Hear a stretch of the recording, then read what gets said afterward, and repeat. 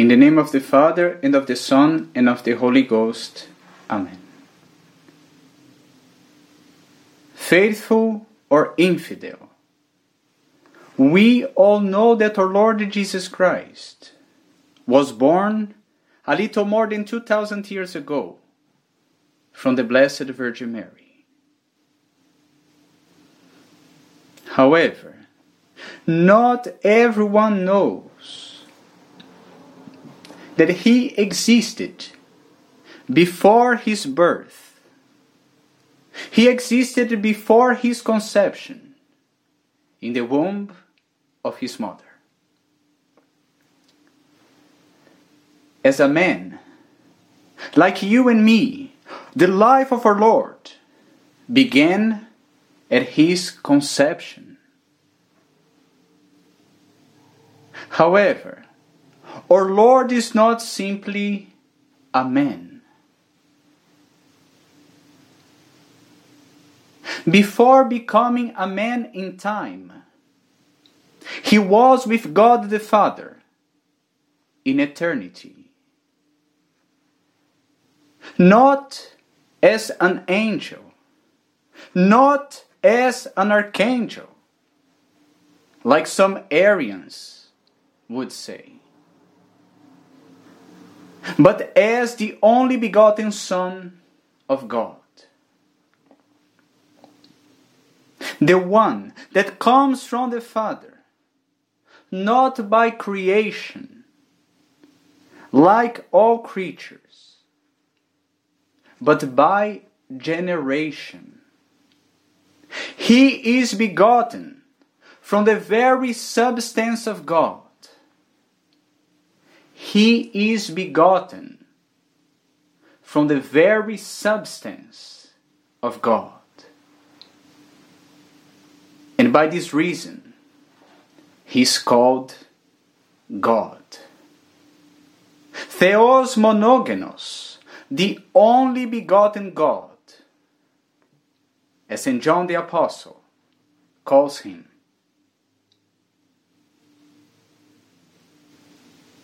So this is the faith of the Church. The eternal Son of God assumed a human nature in order to die for us on the cross, in order to pay for our transgressions. But in becoming a man, he didn't lose his divinity, but he is God incarnate.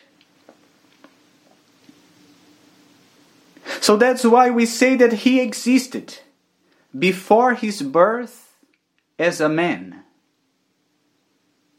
because he is God from all eternity. And this is the heart of our faith. Jesus Christ is the Son of God, not a Son of God, but the Son of God.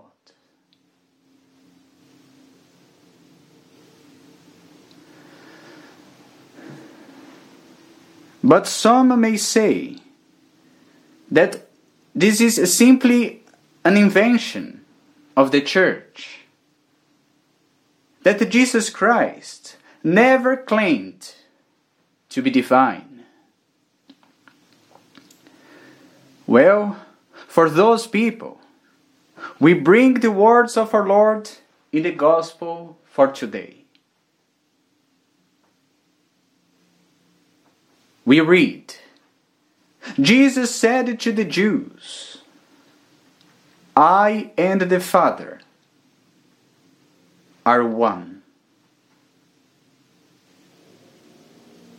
I and the Father are one. You see, this is identical to saying that he is consubstantial with the Father. And this is a very clear affirmation of the divinity of our Lord.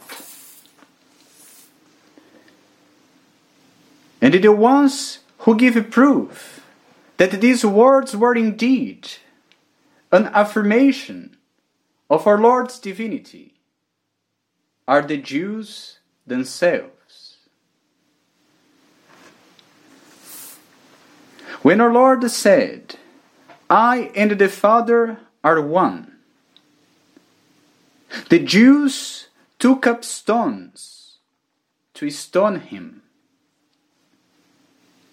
And our Lord asked them, "I have shown you many good works from my Father. For which of those works do you stone me?" And the Jews answered, "We don't want to stone thee for a good work, but for blasphemy, because thou, being a man, makest thyself God." We see clearly that the Jews of that time understood the words of Christ as an affirmation of his divinity, of being consubstantial with the Father, one with the Father. That's what the Jews understood, because that's what our Lord said. So things were pretty clear. Our Lord claimed to be divine, to be God.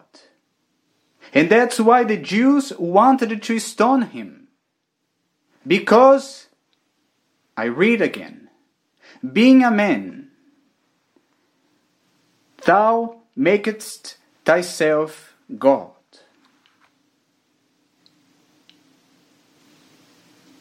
They didn't want to open their hearts in order to understand that Christ was indeed a man, but also God.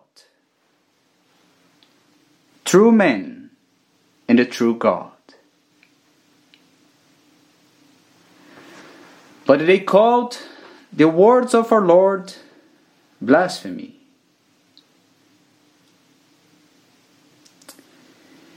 But this faith in the divinity of Christ that they rejected became the cornerstone of the church. The stone that was rejected by the builders became the cornerstone, says the Psalm 118. So, my brethren, let us never be ashamed of our faith in the divinity of Christ,